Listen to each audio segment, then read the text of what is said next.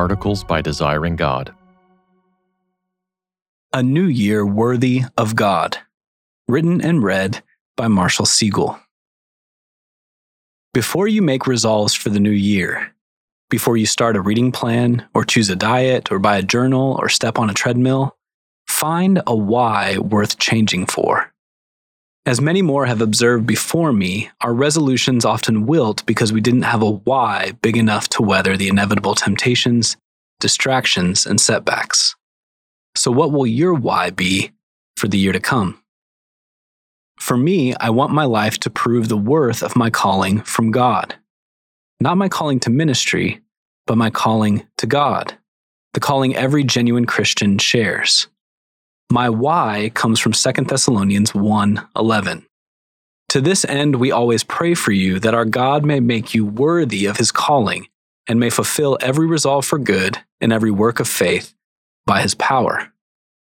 What evidence do we see in our lives that we have been called by God? What might someone else see in us this year that would suggest something supernatural has happened? What habits might hint that we have been claimed by heaven? Will we live worthy of our calling or not? Could we ever be worthy? Does a Christian resolution for worthiness rub you the wrong way? We pray for you that our God may make you worthy of his calling. But none of us is worthy of this calling. Surely the Apostle Paul knew that more than anyone. Romans 3:10-12. None is righteous, no, not one. No one understands, no one seeks for God. All have turned aside, together they have become worthless. No one does good, not even one. Romans 11:35-36. Who has given a gift to him that he might be repaid? For from him and through him and to him are all things. To him be glory forever. How could a sinner ever merit anything from God? We can't. And yet God himself says through his apostle that we can be considered by God worthy of his calling. What would that mean? Not that we could ever earn or deserve this calling, but that we could increasingly honor the calling we have received by grace alone, based on the merits of Christ alone. Godliness honors God. Apart from Christ, we will never deserve to be called children of God, but we can still disgrace the calling we have been freely given. Or we can adorn our precious calling with an ambitious godliness. Show yourself in all respects to be a model of good works, so that in everything you may adorn the doctrine of God our Savior. Titus 2:7. Our lives can become a wild, grace-filled bouquet laid upon the saving and sufficient work of Jesus, a worthy reflection of his love, his cross, his power, his worth. Again, Paul says, we pray that our God may make you worthy of his calling, so that the name of our Lord Jesus may be glorified in you, and you in him, according to the grace of our God and the Lord Jesus Christ. 2 Thessalonians 1:11-12. This is the worthiness of another world. As it grows and spreads in a redeemed life, it doesn't welcome praise to itself, but gladly bows to worship Christ. The worthiness God finds in us glorifies the greatness of Jesus. Our worthiness proves his worth, not ours. Why? Because worthiness in us is an evidence and expression of his grace. God makes us worthy according to the grace of our God and the Lord Jesus Christ. We strive for a worthiness that draws others' curiosity and admiration, not to ourselves, but to him. We want them to think, someone who lives like that must know something about life, about reality, about God, that I don't yet know. I want to know what they know and love like they love. Worthiness in real life. So what might this worthiness look like in another year? A few verses earlier, Paul unfolds the worthiness he sees blossoming in the Thessalonian church.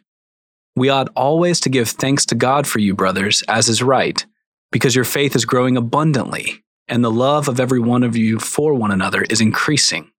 Therefore, we ourselves boast about you in the churches of God for your steadfastness and faith in all your persecutions and in the afflictions that you are enduring. This is evidence of the righteous judgment of God, that you may be considered worthy of the kingdom of God, for which you are also suffering. 2 Thessalonians 1, 3-5. How specifically was their worthiness displayed? Their faith and love held fast through suffering, and not just held fast, but grew, and not just grew, but grew abundantly. The apostle could see that God was for them and in them because they were seeking God with greater intensity, trusting Him with greater peace, and loving one another with greater devotion. Greater faith, greater love, greater patience, greater peace, greater discipline, greater joy. Greater is a worthy resolve for a new year. Where specifically could you grow abundantly in the next year? What area of your spiritual life and love for others needs to be revived or nurtured toward greater maturity? Find a greater resolve to focus on and hold on to as you step into another January. Made worthy in the valley. Don't miss that the church in Thessalonica was made more worthy through their suffering.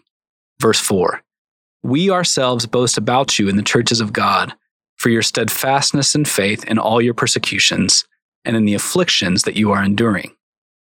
Their hardships have become a dark and painful backdrop on which their faithfulness could shine. Would anyone have seen their steadfastness in Christ if they hadn't experienced adversity? Suffering for them offered an opportunity to experience more of God's strength and mercy.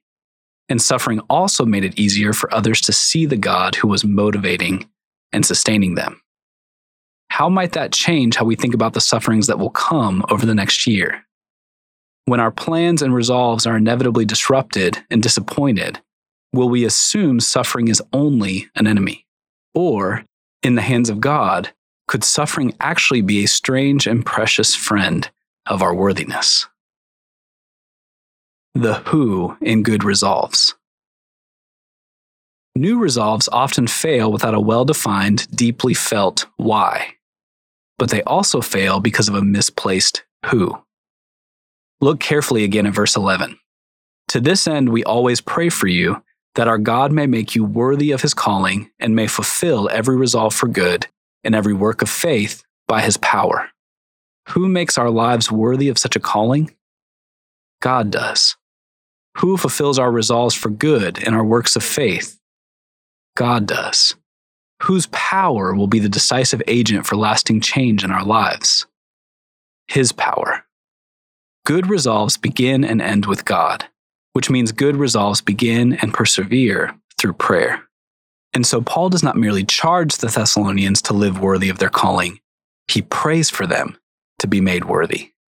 To this end, we always pray for you, that our God may make you worthy of His calling. So how might we pray for greater faith and love in the new year?